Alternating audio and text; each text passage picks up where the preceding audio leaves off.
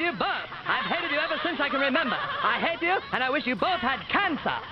Cancer? Yes, in the head.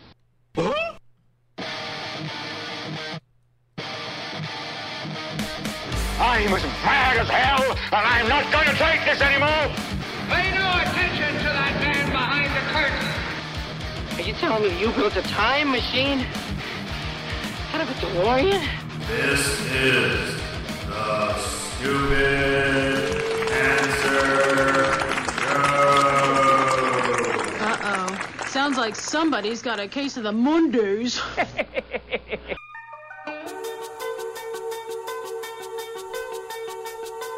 Hello there, children! Hey, kids. People seem to like me because I am polite and I'm rarely late. Don't worry, I got an idea. And now, the host of the Stupid Cancer Show, Matthew Zachary. Not that there's anything wrong with that. Because he has a lot of chutzpah. All right.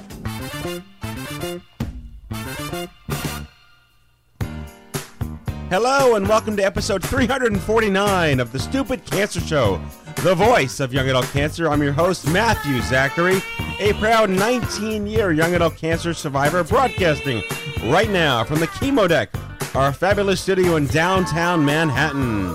The Stupid Cancer Show is a program of Stupid Cancer, the largest support network for young adults affected by cancer, online at stupidcancer.org. I'm Kenny Kane, co-founder of Stupid Cancer, welcoming all of our first-time and returning listeners.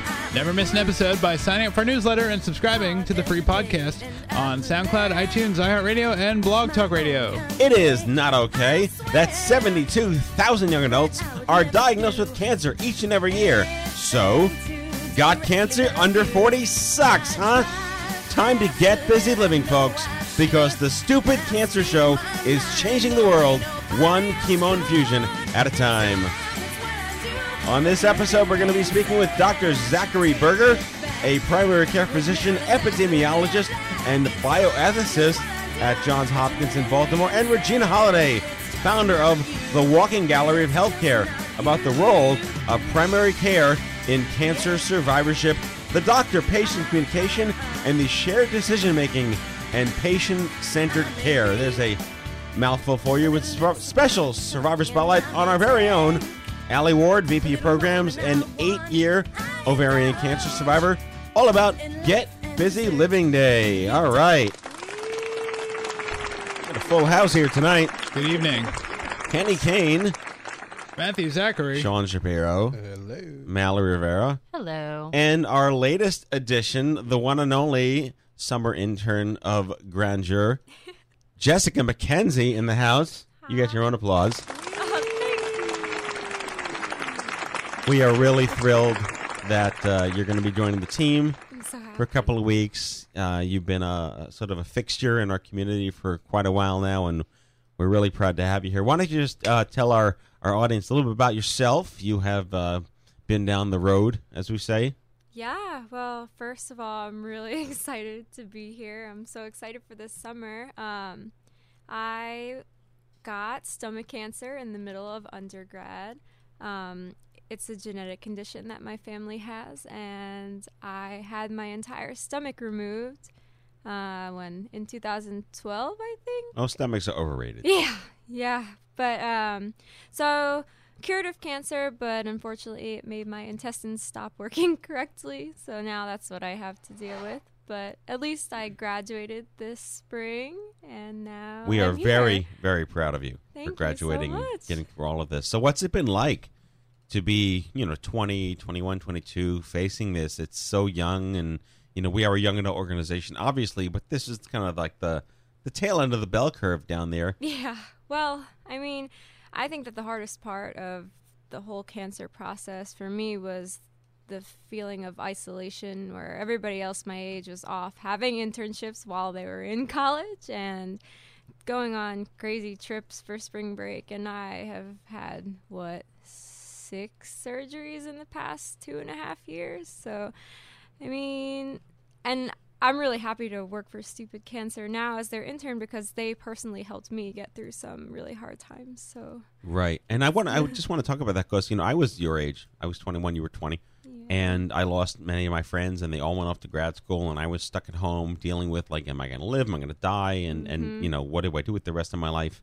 How have you challenged that? How have you gotten, you know, pushed through that? I mean, yes, you have an organization that I wish that I had when I was sick, and that clearly has, thankfully, helped the process be less miserable. But, you know, at night, when you're in your bed going to sleep, you know, what do you do? What do you think about? I think about pizza rolls and cats. I know every time I've gotten really sick, I've adopted a cat, kind of. That's happened twice. Oh, really? But, okay. I mean... That's your go-to. Yeah. I guess I started reaching out to people on my own. I found other people who had my mutation. I found other people my age who had gotten sick. And, I mean, part of it, too, is personal attitude. When everything started happening, I was kind of a really grumpy, angry person. And, I mean, I was resentful that some friends walked away, but I probably didn't help that much. Right. Because I was kind of abrasive, I guess, and bitter. Yeah, exactly. But, I mean, over time you realize, well, this is what's happening. This is what I'm going to live with. And it kind of not helped, but, like, it steered me on a new path. I mean, I wouldn't be interning here now. I started college as a pre-vet major and graduated creative writing. And now I want to go into nonprofit work. Right. Wow. So yeah.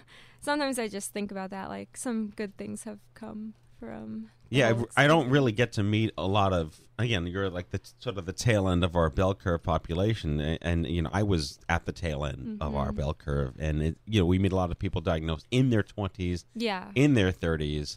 But I remember those feelings, and I'm right there with you. Yeah. And, but it's an amazing story. You have great parents, a great family. They've been with you the whole time. And I know Sean has been involved talking with them. And thank you for the amazing fundraiser that you did and your speech, which your mom embarrassed you on Facebook by posting, which is sort of like par for the course. 1,000 people watched I know. it. It was extraordinary. It was really extraordinary. It's cool. You can hold your own on stage in front of hundreds of people. It's very impressive for 23 years old. Thank you. The last time I took a public speaking class, I think my sophomore year of college, and the last thing I remember, I was bad at it. So then, like, when I got up there and made a speech that night and I didn't do horribly, I was kind of excited. Yeah. So. I can relate. I think I don't know if I failed the speech. I failed like a persuasive speech. If they could only see me now. I leveled up. It's good. Speaking of which, you're going to Hawaii, Kenny. I am going to Hawaii. Between now and the next show. Yeah, because we're not doing one next week. Right. The 10th, I will be flying out to Hawaii to speak at, hold please. Catching him off guard on the calendar. Yeah. It's... I'm trying to find the name of it. It's Journey Together Cancer Survivorship Conference 2015, Finding Your Own Path, and it's happening in Honolulu, or on Honolulu, and I'm excited. No, it's the island. Honolulu is on the big island of Hawaii. It's the capital city. Okay. Yes. I'll take your word for it. Yes. So I have a half hour to tell my story, and then tell the stupid cancer story, and then show some videos, and hopefully garner some interest in CancerCon. That's a long speech. It's a long speech. Yeah. By the way, I should add that the reason I know that is because I watched The Descendants. Oh. I have no civics, geography, history whatsoever. But I am very excited. No, it's great. It's great. So just to top off this segment here, the last show I was 40, and now I'm 41, and it's been an interesting transition to. And I actually haven't shared this specifically in a very long time. The doctors told me, this was, 20 years ago, that there was an extraordinarily likely chance that I would develop a blood cancer within 20 years of my diagnosis because of the level of radiation that I received in my body.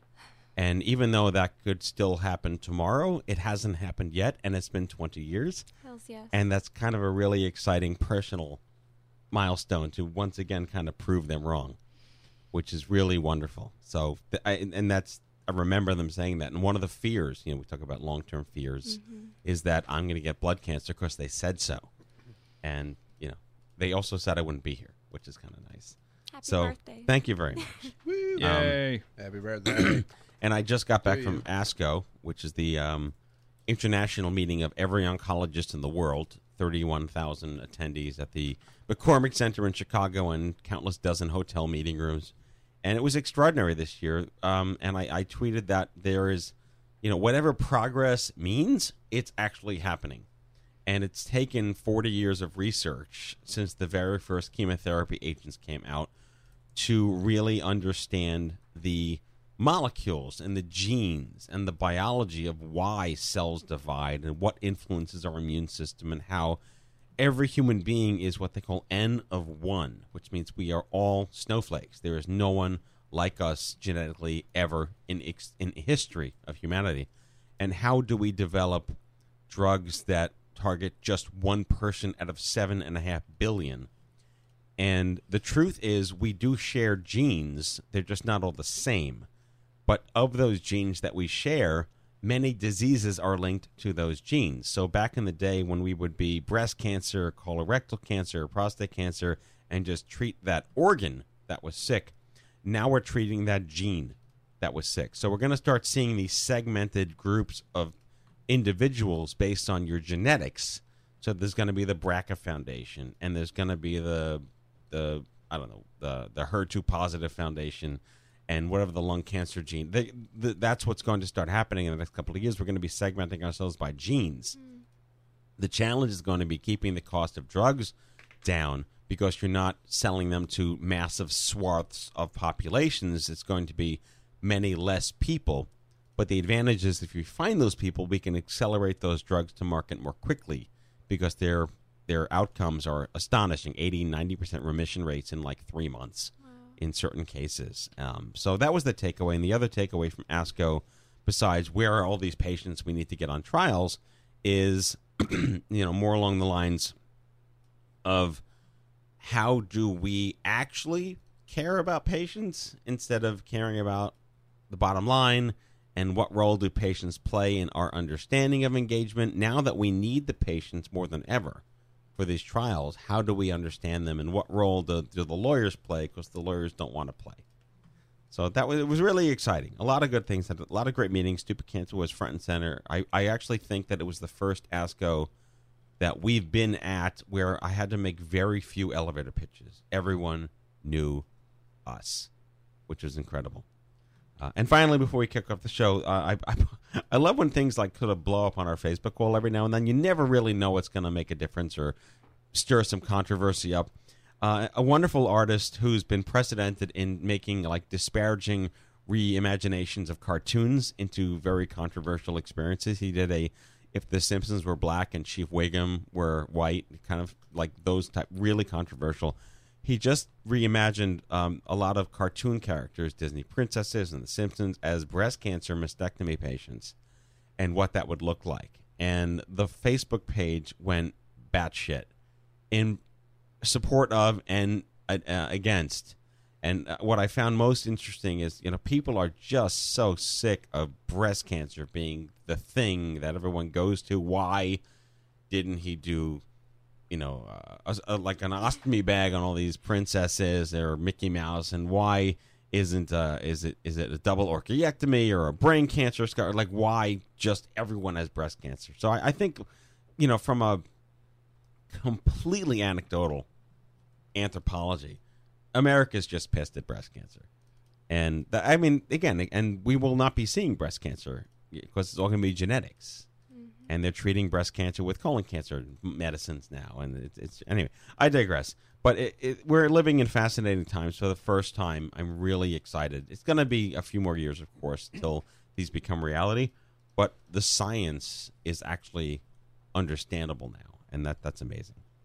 So let's kick off our show. In our Survivor Spotlight tonight, we are going to be featuring the one and only Allison Ward. She is our Vice President of Programming.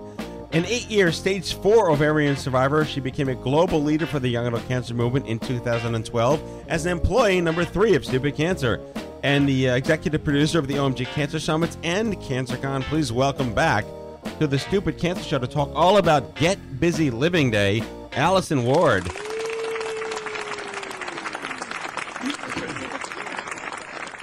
Allie. Hey, everyone. Hey, you're a legend at this point, but I never get tired of hearing you tell your story because it is so emblematic of everything we stand for and so emblematic of making the most of the shit you're dealt with and living every single day, regardless of UPS failing to deliver your package, with dignity and with courage.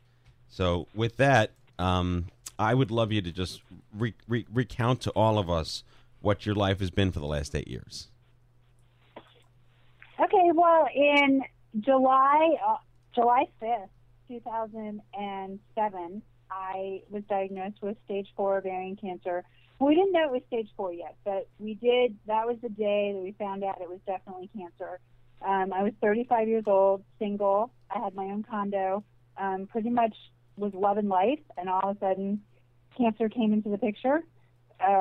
Life changed overnight. I was no longer focused on the little things like paying my mortgage or going to work. I was more just trying to stay alive. And the cancer was in multiple places, so I immediately started chemotherapy, and then radiation following, when we figured out where the cancer had spread to. And the next year really was just all about getting through treatment.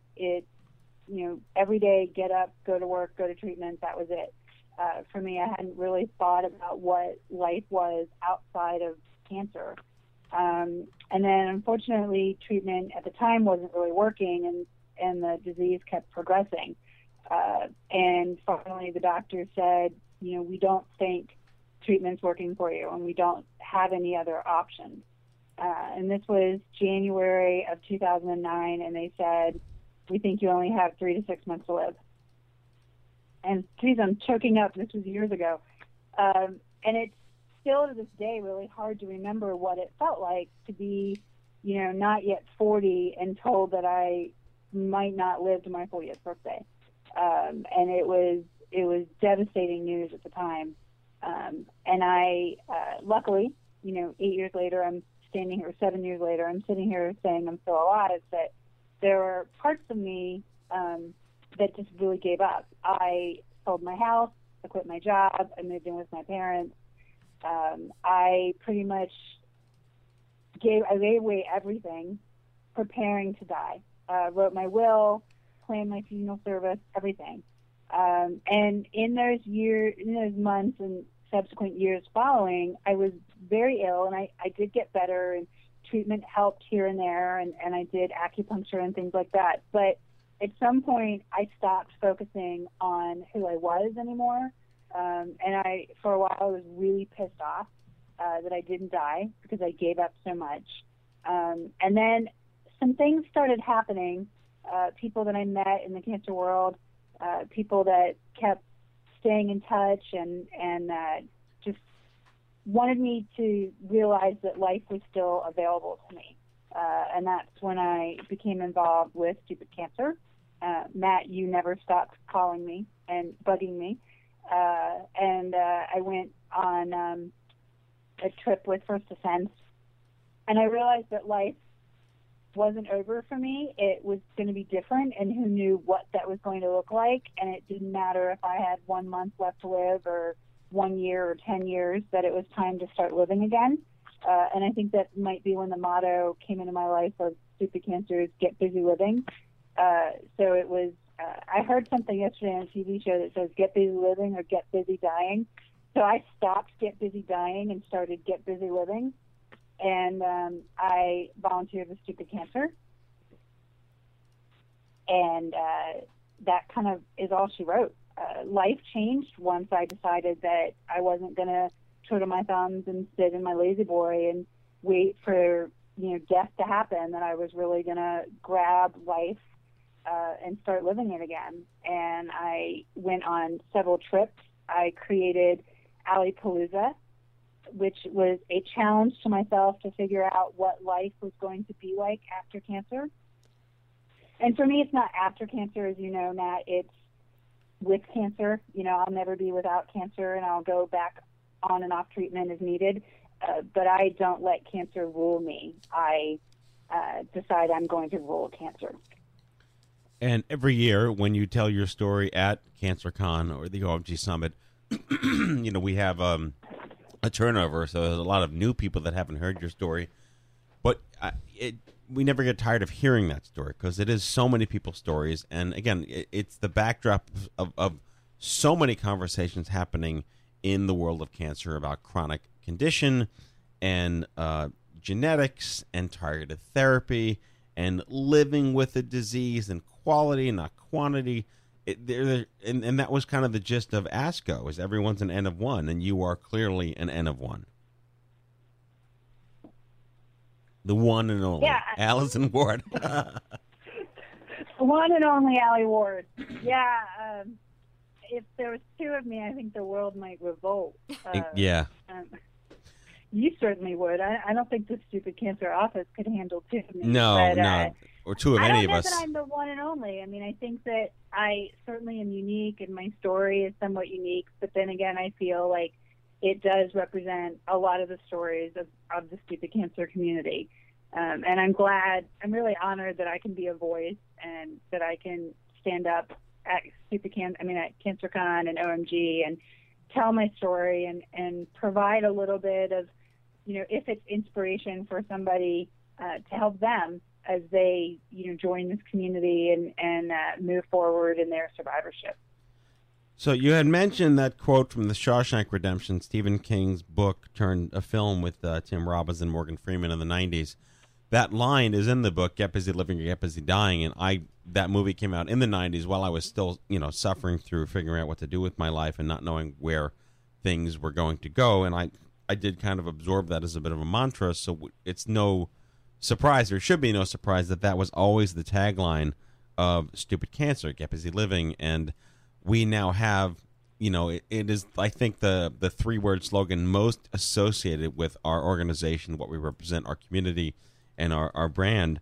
And now we have this entire amazing thing finally happening around Get Busy Living. So I want to bring Sean on because he's sitting here next to me looking adorable. Thank you. Let's talk about what we're now having Get Busy Living Day.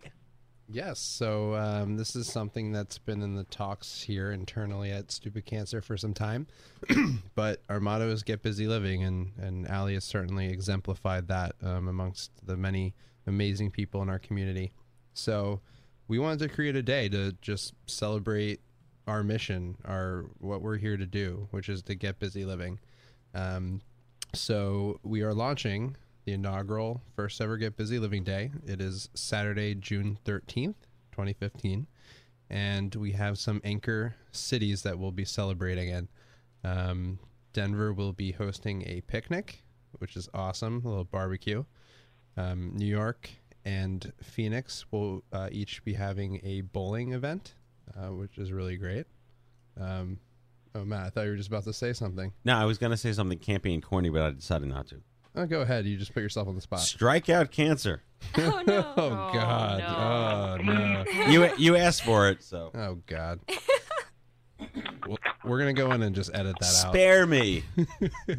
Spare me, cancer. And then last but not least, Southern California, or SoCal, depending on how hip you are, just outside of Los Angeles, we'll be hosting a comedy night. And some really new, exciting news. We just confirmed that Gary Cannon, who is a stand-up comedian and the official warm-up comic for Conan, will be hosting and performing that night. So, wow. Really awesome. And we do have some more exciting guests. We just need to confirm. So look out. But yeah, the idea is really just to celebrate getting busy living, what you do to, take cancer, give it the big middle finger, and get busy living. Right, and that ties into what we've been actually doing. This is an amazing byproduct of what kind of, I think Allie and I invented one day drunk on bacon at the diner, which is Get Busy Living Award. Because we decided to start giving out awards at our annual conference, but we never really had something that, how do you judge who gets busy living more or less than the other person? And we rattled our heads for months to figure out how do we possibly do this while still being sort of egalitarian in recognizing that everybody chooses to get busy living at some point in their life with when faced with cancer. Allie, why don't you talk about the origins of that and how it's all panned out so far? Well, I'm trying to remember the origin, and I'm going to plead my chemo brain here, but I do think it was one of those late night conversations where we were talking about what Get Busy Living meant to us, and how we wanted the community to celebrate that. And I think that at the time, there's this myth in the cancer world that in order to get busy living, you have to do these huge things like run a marathon, or for me, go on a road trip or something like that. And we realized it didn't have to be that crazy. It could be the simple things in life that you do. And we wanted to acknowledge our community members. So we did the first year we did this, I believe, was 2012. Yes. And we did a call for members of the community to nominate individuals that they felt got busy living in whatever that meant to them. And some of the criteria we were using was giving back to their community, taking a not me attitude, or a why me attitude, and just really exemplifying, taking life a hold of, even though you got cancer. And we had, I can't even remember how many nominations that year, but we ended up with a finalist, 9 finalists that were voted on by the community. And we've done a similar motto the last 4 years.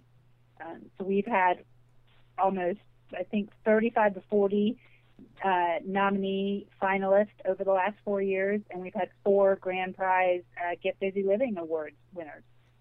It's been quite astonishing, and I remember, you probably read it, probably was in your house at like 3 a.m. when we were doing our local brainstorms, but we were afraid that we would get some like negative feedback, like how dare you choose this over this person? I'm just as relevant, and we never got that. And there's such a shared appreciation for everyone's struggle in the young adult cancer world, and I take that back to my experience in the brain cancer world as a brain cancer survivor, and what I've witnessed firsthand in the colorectal world and the breast cancer world. Like, who suffers more, and woe is me, my story is more important. That just doesn't happen. And my takeaway here, even so many years later, is that doesn't exist in the young adult world. And when we even talk about, it's not a contest about body parts, benign tumors are just as devastating. It's like this shared understanding as to, this may have been a little worse over here, this could have been a little better over here, but we're all banded together. What's interesting that I have found over the last 4 years is our nominees and ultimately our winners are almost the antithesis of that competition. They do not think that they have gotten busy living any more than anybody else. And that I find that they really are just a good representation of our community. Because every year the winner always says to me, well, everybody else's story was so incredible. How could you just choose one of us? And it's the community as a whole that is chosen. But it really goes to show that in that young adult community, we do not have that competition as much as I think society likes to put on us. And that's really what we're all about, but the takeaway is that this is how this generation feels about cancer and our journey and our relationships with each other, and we're not pitting sorrow against sorrow. We're all struggling to try to have it suck just a little less every single day. So what's going on now in terms of, it's getbusylivingday.org, right? That's the page? That's correct. Kenny? Yes. Confirming? Okay. We get a double blind study here. Getbusylivingday.org.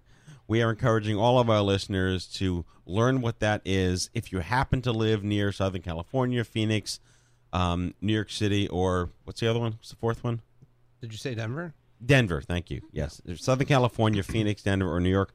Please participate. Find that on social media, on our Facebook pages, or on the website itself.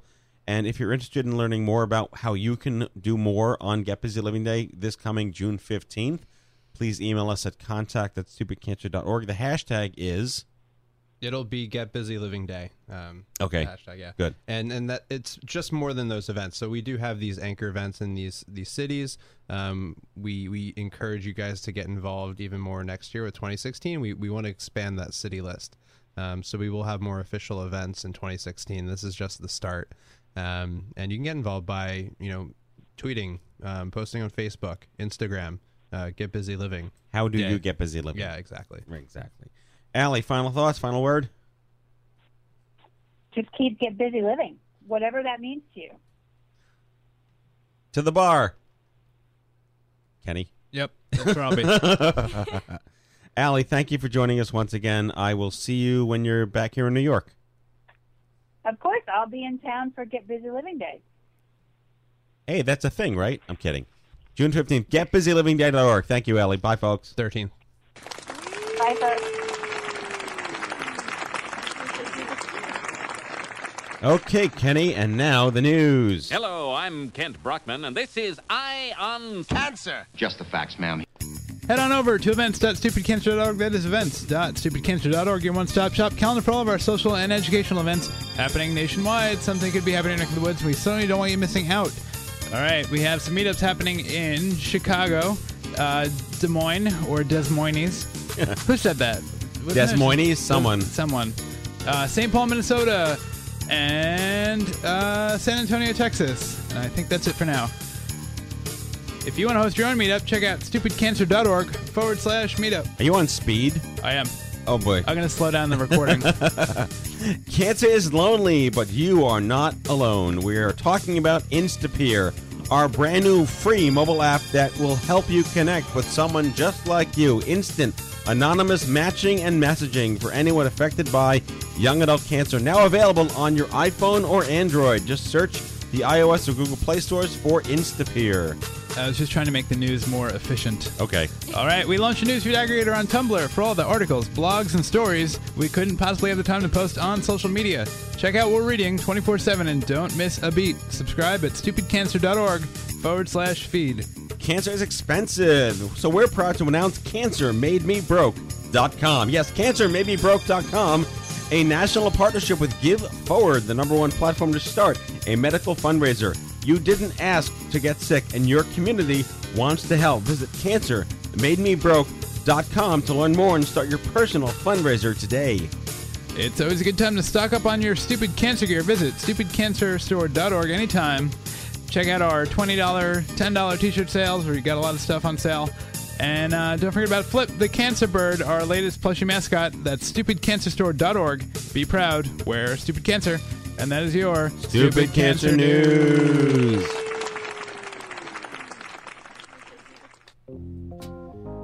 In the main segment here on the Stupid Cancer Show, we are going to welcome Dr. Zach Berger, primary care physician, epidemiologist, and bioethicist at Johns Hopkins in Baltimore. He cares a lot about the doctor-patient relationship, communications, shared decision-making, and especially in the context of uncertainty. And returning champion to the Stupid Cancer Show, the one and only Regina Holiday, Maryland-based patient advocate artist, incredible artist, known for painting a series of murals depicting the need for clarity, transparency in medical records, and we like to say a bereaved young adult spouse. Please welcome back Regina Holiday and Dr. Zach Berger. Folks, so this topic really excites me, and I just got back from ASCO, which again is the annual meeting of the American Society of Clinical Oncology. 31,000 doctors from around the world around science and patient advocacy and civil liberties and outcomes and data, and big data was the big conversation. And the output that I took the most umbrage with was that there was very little talk about primary care. And granted, they want to work in the silo of once you're diagnosed, what happens to you. But in that window of how you get diagnosed is what is most fascinating through the lens of young adult cancer, because we're often the ones that primary care gets beaten up a lot about. You're kind of like a punching bag for young adult cancer because you didn't know to tell us that we had cancer, but it's so rare. And at the same time, are we entitled to be angry at primary care for not having that? And what types of conversations need to happen that aren't happening? So I want to just set the stage with that. But with that said, Regina, your story is extraordinary because you are what I would see as the embodiment of standing up for your rights and being as aggressive and squeaky wheel as possible. You lost your husband at 39 to young adult kidney cancer, and all you really wanted was to understand what happened. So let's talk about that and those immediate challenges facing you. What was that? Oh my, that was like 6 years ago. Yep, we're almost at 6 years. But unfortunately, the things that I fought for then, we still need to fight for today. Unfortunately, coordination of care is still a major problem. Access to records is still a major problem. Right now, a lot of us are protesting a recent suggestion by CMS that a requirement within Meaningful Use Stage 2 that 5% of patients be able to view, download, transmit their medical record during a reporting period. Institutions and providers came back with that was too hard to reach, so CMS came back with a suggestion of one patient. If one patient in an entire institution were to look at their record, then that fit the requirement, which really made a lot of us very, very mad. Yeah, I can imagine. Yeah. Because it's ridiculous, right? Yeah, it's ridiculous. So we're sort of fighting this fight still 6 years later, exact same fight that I began. And it's really a battle. Let's trace that chord, but is the core of the rationale behind CMS's policies about litigation, lawyers, policy, compliance, profit? Have we been able to sort of disseminate what the root of this really is? Okay, well, this would be CMS bowing to the interests of organizations and institutions that don't want to do it. So we're going back to why are they thinking this, right? Right. Because CMS is just giving in to pressure, which means as patients we have to give more pressure. So why would they not want us to see a record? Okay. I think you just listed a lot of that. Well, there's a litany of things, The reasoning they say is because it's too hard. Patient populations don't care, and doctors can't make them do anything. So therefore, this is an unreasonable goal. So they're making the assumption that we're too stupid for this. That's what they're saying, yes. Okay, so I was at a panel at ASCO, and for some reason the conversation got a little heated, and I pretty much said that I am the chief angry officer of the young adult cancer world, and that went viral on Twitter when they tweeted it. So, That's a great title. I think more people should. I know, pick up that title. Right? No, you're right, and there were actually there was a congresswoman from Missouri on this panel, and she was nodding her head. So it's not for sake of common sense. So let's go back to Zach now, because from the perspective of the provider of the primary care, where are you in this? Clearly, the Hippocratic Oath, do no harm. You want the patients to be as informed as possible. You're looking for patients to maybe not necessarily bring a stack of 100 pages printed from Google, but to come perhaps prepared for a conversation. Yeah, I want people to do what they want. And I want everybody to have the opportunity to not just look at, obviously, and not just look at the medical record as it is, because as we all know, you take your typical electronic health record and opening it up is a morass. Right. But I want people to look at it. I want things to be presented in a way that people can understand. I want everybody to look at their lab results, to email their doctor, their nurse, I would love people to see exchanges between specialists, right? When Dr. X emails Dr. Y, I'd like the patient to be in on that too. Right. I'd like things to be open and transparent.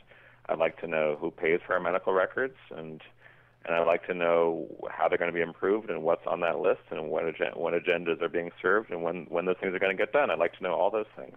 Right, and why do medical records cost money to get a copy of if they're your records, right? I know that's been a heated debate for years. Regina and other people, Casey Quinlan and other patient advocates have really made me aware of how ridiculous this possibility even is, right? To imagine that it's like going back to 1985 and the age of the fax. And I think everybody knows that many doctors' offices, including mine, are still mired in the fax. I get 20 pages of faxes every day, and then I go on Twitter and read how we're in the new age of health IT. Right. And so it's all ridiculous. By the same token, I do cast myself somewhat as a skeptic, and I say that I want everybody to get what they want. By the same token, there's always going to be people that aren't ready for this, and then people that aren't going to be up to putting on the wading boots and getting into the medical record, and that's okay. And we need to serve those people as well. I just thought of a really exciting viral thing that we could all do. Let's take screenshots of tweets about how everything's HIT and fax those to thousands of doctors. Oh my God, that's a great idea. And then the other thing I want to go viral is I'd like to take my fax machine and destroy it with a hammer and have people take pictures of it. That's never going to happen. That's my fantasy world. No, but that's really Office Space with that printer. We all have to. That would be extraordinary to take the fax machine and to throw them off cliffs. Oh my God, you're talking my language, right? Yeah, exactly. No, I mean it's fascinating. I'm really kind of still stuck on this idea that they think we're not intelligent enough to interpret data. We just finished a really unique. Actually, we're in the midst of a really unique program with a major pharma company around trial awareness, and it was the first time that these folks within the pharma industry had actual, non-physicians, but actually like the people in the inner workings of middle management, upper management of pharma were speaking to patients about where they are in their journey, and the response from pharma to us is like they had no idea that the patients could be as well-known, as well-informed and articulate about these incredibly scientific interests, and they were researching, not just Google, but they were on PubMed, and they were going to the archives, and they were subscribing to Medline to understand, like, if this genome sequence doesn't work with this biomarker, will this chemo agent provide? And this concept that they think we're stupid is now being completely shattered, but yet, what could possibly move that needle? And I'll go back to Regina because you've been fighting for this for so long through so many different mediums.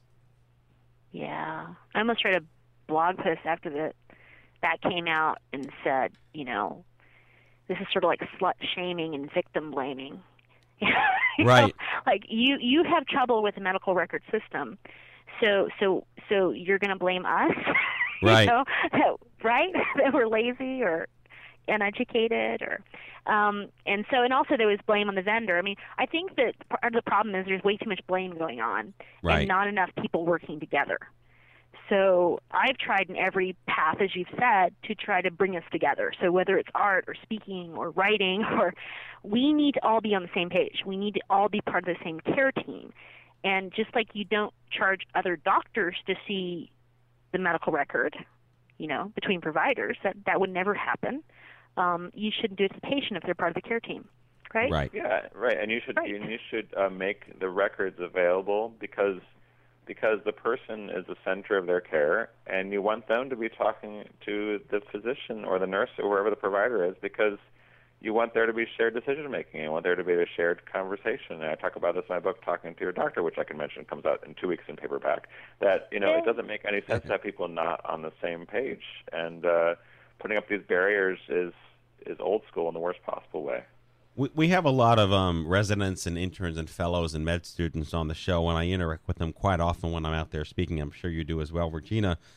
So when I heard about your book, it's fascinating because, my book just came out real recently. Yeah. I'm very excited that it's doing as well as it is. A lot of people have read it and have said that it's a great book, that it really gets to the heart of what it is we're talking about. And that was my goal, and it's written for regular people. Right. So that really is key because a lot of this stuff has been very high level that we're talking about. And then folks get lost to the extent that language is not accessible. So I tried to write a book that made it incredibly accessible. I think I succeeded. Was it in crayon? No, it was in actual written word. I mean, a lot of people are like, "There's no pictures inside." Right. I'm like, well, there aren't any pictures. I painted with words this time. Very nice. So it did very multimedia well. art. Yeah, there you go. So and Zach, your book, Talking to Your Doctor, like this has been a narrative for God knows how long. The doctor-patient relationship was, the e-patient conversation 10 years ago, and has that really changed? And has social media sort of either ruined or helped your career? I have found a lot of value in social media, and I will say that I I am a believing skeptic with regard to social media. I like that term. The belief part comes because I think it's a wonderful thing, and I think there are so many powerful voices out there, Regina's among them, that make sure that people are treated as people, and social media helps make that true. You know, I read all these people's stories every day about, you know, from Regina, from Hurt Blogger, from all these people who from Dana, who all these people have their own life experiences, and they teach you what it's like to live disease, and that's a wonderful and a very important thing. And on the other hand, the skeptic hat in me says that social media, as it's done now, oftentimes serves to empower the people that are already empowered. And there are great stories about people that get empowered through social media that didn't have any access before. But we still have a lot of disparities in our world, and social media has not yet managed to make those things go away. So that's why I have the belief and I have the skepticism. But I think on the whole, it's very salutary for people and for patients and for doctors too. So I want you to tell me more about the comprehensive unit-based safety practice team in the general internal medicine practice at Hopkins. It's a lot of words, but it sounds really That's important. A lot of letters. Yeah. It's. I think, you know, it came about through a very you know, this is not my idea. It's borrowing a patient safety idea that started in Johns Hopkins Hospital with Peter Pronovost and his colleagues at the Armstrong Institute. And their idea is you're trying to get safety culture to level out the hierarchy. You don't care whether it's a doctor, a nurse, a janitor, a physical therapist, a patient, a patient's uncle who points out something that could affect a patient's safety. You just care that it gets pointed out and taken care of. And that approach has worked in the hospital, and so we need to have it working in the clinic too. In our clinic at Johns Hopkins, what we try to do is we get together regularly in a room and we say, what are we not doing well? And it doesn't matter who points out problems. We're not blaming. We're not pointing fingers. We're just trying to get the data. We're trying to hear what people say and find out what wrong thing happened, what system failure happened, and how can we make it better. So that's a small thing that I helped start in our outpatient center based on our hospital safety experience. And we just got some data about how well we're doing in letting people know their lab results. And, you know, Hopkins is one of the top hospitals in the country, and we still have a fair way to go on that. And I bet a lot of hospitals have a fair way to go, too. And so but seeing the data is sort of it's a wonderful thing to say, hey, look, we have numbers, so we can get better. We're going to get better. It just sounds to me like no one's giving the consumer the benefit of the doubt. But at the same time, to play devil's advocate, if I may, I was actually at Hopkins 2 weeks ago. I've been on the board for PCORI, which is the Patient-Centered Outcomes Research Institute, again, more words. And it was a 3-year study funded to better understand how to present medical records to patients that I guess maybe you can't own. But at the same time, will patients understand it better? But are they assuming we can't understand it now? And just to make this as, you know, politely, you know, discussed as possible, we spent 3 years debating on a reported outcome that up is good if it's like wellness, but up is bad if it's like pain. And how do you and that was 3 years of this. And how do you present that to patients? And on the very first day, I said at the top of the chart, just put up is bad or up is good. And 3 years later, that's what they did. Yeah, I'll tell you that you know, you make a great point. There's always a conflict between rigorous science and things that make sense. And so sometimes, as you know, rigorous science gets so much in the weeds and so much in the definitional intricacies that you kind of you end up not being able to tell one part of the body from a hole in the ground, right? And so you come out of all of it and you're like, wait, we just figured out that the grass is green. On the other hand, sometimes you really need those definitional intricacies. You really need to figure out. So there's a lot of great research going on about how it's not enough to say, oh, look, we've satisfied our patients, right? Patient satisfaction. We now know that, I think a lot of people know that that's really an imperfect measure. We don't just care about satisfying people, right? We care about healing them. We want them happy. People want to be happy. They want to feel well. They want to get their records. They want all sorts of things, and satisfaction is a pretty poor measure. And one of the reasons we know that is because of research. It's about that definitional intricacy, right? It's not about taking something on face value. So we got to play both sides of that conundrum. So, Regina, in these 6 years, what have you seen the needle move on anything? Can we look at any sort of progress in this massive debate? Oh, yeah. I mean, there's progress. It's just one of those things that you got to keep pushing to keep the progress and momentum going. I mean, if you look at all the legislation that's been worked on in the last 6 years, so look at Affordable Care Act and look at Meaningful Use and look at the Partnership for Patients campaign and look at what they're doing in ACOs, and all of them sort of align to the concept of patient empowerment. That's a big deal. Right. That everything changed. But what we now have is an entrenched status quo that really is worried, because this stuff is actually going to happen. Value-based purchasing is happening. The HF stores are available online. People can see what people think of you. All this stuff's actually occurring, when I think for a while people were sort of had their head in the sand about what that meant. And so we've seen a lot of change in the last 6 years. It's just a matter of, to keep that change happening, you have to be able to, in order to keep that change happening, keep the force on it, right? So that means we've got to keep people pushing. Patients got to come out.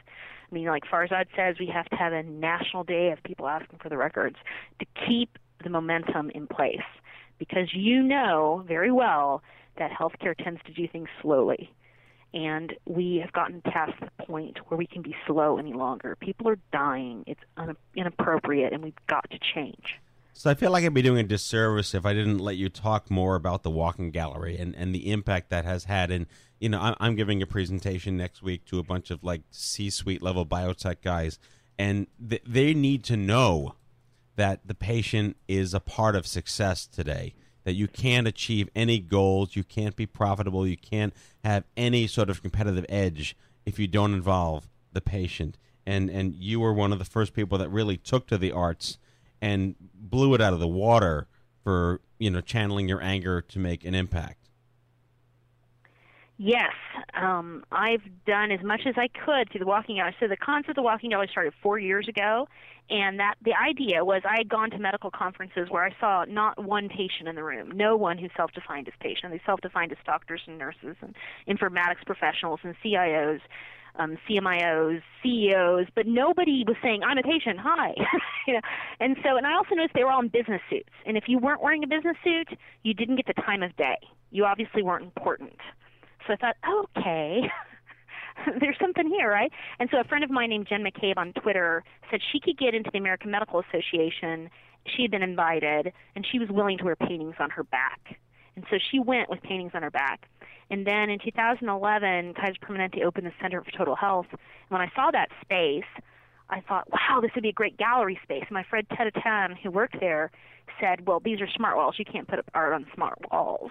And I said, I know that. I know you can't put up art on smart walls. It's one of those things that you could wear the art on your back. That would be amazing if you could do that. And so he said, yes, that's a great idea. Let's put it to Kaiser Permanente. And so Kaiser Permanente approved the idea. And so we had our first gathering in 2011. There were 56 people wearing jacket paintings. They've been painted by about 7 different artists. And that's where it started. And ever since then, it's grown. So at this point, we have over 357 members of the Walking Gallery. There are over 43 artists making art. We are spread on 5 continents, and it just keeps growing. And we're actually having a conference here in Western Maryland this week called Cinderblocks 2, and we'll have another gathering in the Walking Gallery, and it's going to be beautiful. Right now, we're making all these illuminated candles that'll basically light the way for people to walk into the space. And it'll just be this amazing sacred moment of coming together and being empowered. It's truly extraordinary, and it's unlike many things that I've encountered. I hope you're very proud and take a lot of ownership over it. I am very, very happy with the Walking Gallery and what it means to so many people. We just were at AwesomeCon in D.C., and we had 5 new people join the movement right there at AwesomeCon. Wait, AwesomeCon? Is that what it's called? AwesomeCon? There was AwesomeCon was basically a comic book convention that was in D.C. this last weekend. I was at it. And so all these people were cosplaying, as superheroes and such, and they came to my booth, and my booth was sponsored by Kaiser Permanente, and I was painting for the walking gallery, and people were really confused. They were like, what is Kaiser Permanente doing at a comic book convention? Right, exactly. Well, they believe in what I do, and so they've sponsored it, and they're like, what do you do? And so I explained it, and that we don't charge for the paintings, that it's a movement that you become part of, you become a hero in your own life, and it was really great, because they're like, wow, this place is weird, but you're weirder than us. Right. That's tell you, Regina. Every time I see you and talk about a new person joining the walking gallery, it makes me very happy. And to see you post, the picture of the person with the jacket, it's like isn't it great? It's a wonderful feeling. It's really wonderful. This family gets bigger and bigger, and it's like I've talked to people at conferences where there's only one other person in a jacket. They'll see one other, and they're like, "Oh, there's one more person that thinks like me, that thinks outside the box." Right. And it's great. So Zach, you have another book coming out, and you have it written here. It's a Bridging Evidence-Based Medicine and Patient-Centered Care. It seems like you're trying to actually make an economic case for all of this. Well, the book is going to be titled "Making Sense of Medicine." And it's, I think, really we're trying to get to the sweet spot. Everybody is there are groups of people that try to figure out what the best evidence is. On the one hand, that's often derived from populations of people, groups of people, and on the other hand, over here you have the person. Every person is unique and different and has their own needs. And how do you bridge those two? So I think getting a record is part of that, and getting the patient involved in decision making, and having a communicative relationship is part of that. So the book's going to treat all those things, not with so much art as Regina, unfortunately, but maybe with some prose and some illumination along the way. Yeah. So we have like 3 to 4 minutes left. I was hoping if you're able to, how much of this, and this is sort of really rhetorical, how much of this could all be solved through legislation? And is there anything going through the government at this point, or even getting started, that could potentially resolve any of this? Well, you're talking about access to records. Access to records and making them understand we're not stupid. Right. Well, I think. Well, as far as making people understand that we as people and people as patients are not stupid, I think there needs to be more. I think there needs to be more promotion of the idea of shared decision making, and to really figure out what that means and incentivize payers and providers and institutions to make that happen, to make sure that we can talk about precision medicine and give money to precision medicine, but let's make sure the patient is actually deciding what matters to them first. And so records are part of that, sure, and access is part of that, but also there has to be a stop and a pause and you have to make the money follow the decision making. You have to say, we're going to talk to patients, we're going to have people at the center of their care, and we're going to make sure people get paid for that. I think that's what has to happen. Regina, have you done lobbying? Have you spoken to congressional leaders? Oh yeah, I did years ago. So I spoke before a subcommittee for meaningful use, and I spoke in front of a Senate press conference on the Affordable Care Act. And I spoke to another panel that was a vital health statistics panel about measures that matter to patients. And basically just trying to get that real world view. And of course, I'm a major proponent of open notes, which is a big deal, and a lot of people still don't know about it. So that was a study that Robert Wood Johnson Foundation did between 2010 and 2012 that showed that if patients could read their doctor's notes, they had better adherence to medical protocols and better understanding. And it was pretty amazing. It showed that patients would actually look at the information, they would act upon the information. It did not cause major changes in the doctor's workflow. Basically, all the arguments against having data access, it sort of blew out of the water. And what was really cool, too, about open notes is it's a concept. It's a thought process. It's not dependent upon electronic medical record systems. So you could do open notes in a paper-based system. The idea is you're opening up data, whether it's paper or electronic. Of course, things are much easier with electronic systems than they are with paper systems. Well, I could see the joke in there, which is like, can you read the doctor's notes because they have terrible handwriting? Right. You see, this is the thing. I have horrible handwriting because I'm dyslexic, right? I'm dysgraphic. And so if a person makes me fill out a form in paper, they're going to make a judgment call about me, that I'm stupid. Not in the doctor, funny, ha-ha, weird cursive, but her print is atrocious. She looks like a kindergartner when she writes. you know, and people think badly about you when you do that. So I'm a really smart person, but I have major disabilities when it comes to handwriting.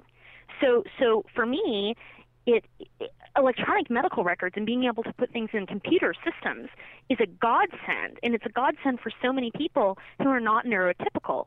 Autism populations, you know, we there's a whole bunch of people in this world that if they had to survive in the old handwriting world, they would fail. And we don't want that. We want people to have a chance, right?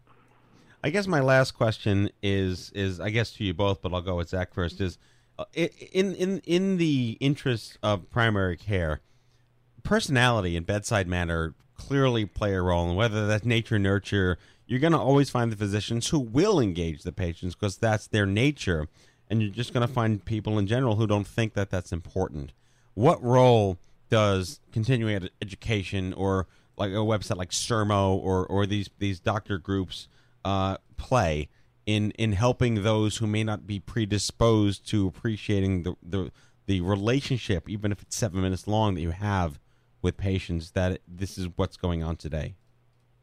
I think, first, I think you raise an important point that people are always going to group into groups that they feel comfortable in. So the people that aren't the best communicators, you're not going to make them into the great communicators of the world. But I think changing culture so that people realize that talking to patients is something for which there's incentives and expectations. That's where these physician groups can come into play, that spreading the news and the expectation that this is what we do. Just like now, more and more people are realizing that getting the patient access to their medical record, this is what we do. And although we still have to fight, Regina is on the front lines with that. People are realizing that's what we do, and so the time will come, I think, when there's an expectation that communicating is what we do. Regina, final thought. Well, I mean, I concur wholeheartedly. The major thing is we've got to be on the same page. We've got to be working together. Social media is a godsend because it gives us the opportunity to be all on the same page. I know I wouldn't be part of this dialogue or conversation if it wasn't for social media, because it gave me a voice and it gave me the opportunity to branch out there. So if I were ever to say anything to anybody, is please get on Twitter if you have a cause, if you believe in something, because you'll meet other people just like you, and together we can change everything. Regina Holiday, artist, teacher, muralist, patients' rights advocate, founder of The Walking Gallery, blogging at Regina Holiday with 2 L's at .blogspot.com, and on Twitter at Regina Holiday. Zach, are you on Twitter? I am. I'm at Zach Berger, MD, PhD. And ZACK Berger, BERGER, MD, PhD. Oh, and Regina, your book. Tell us your book. It's The Writing on the Wall, at Amazon, on Kindle, and both paperback. And Dr. Berger has Talking to Your Doctor, also on Amazon? All on Amazon, in paperback in 2 weeks, and in Kindle, and yes. All right, and Zach Berger, physician, epidemiologist, bioethicist at Johns Hopkins. Thank you both for joining us. An incredible debate on patients' rights and the doctor-patient relationship. Take care of yourselves, and we'll talk to you soon. Thanks a lot.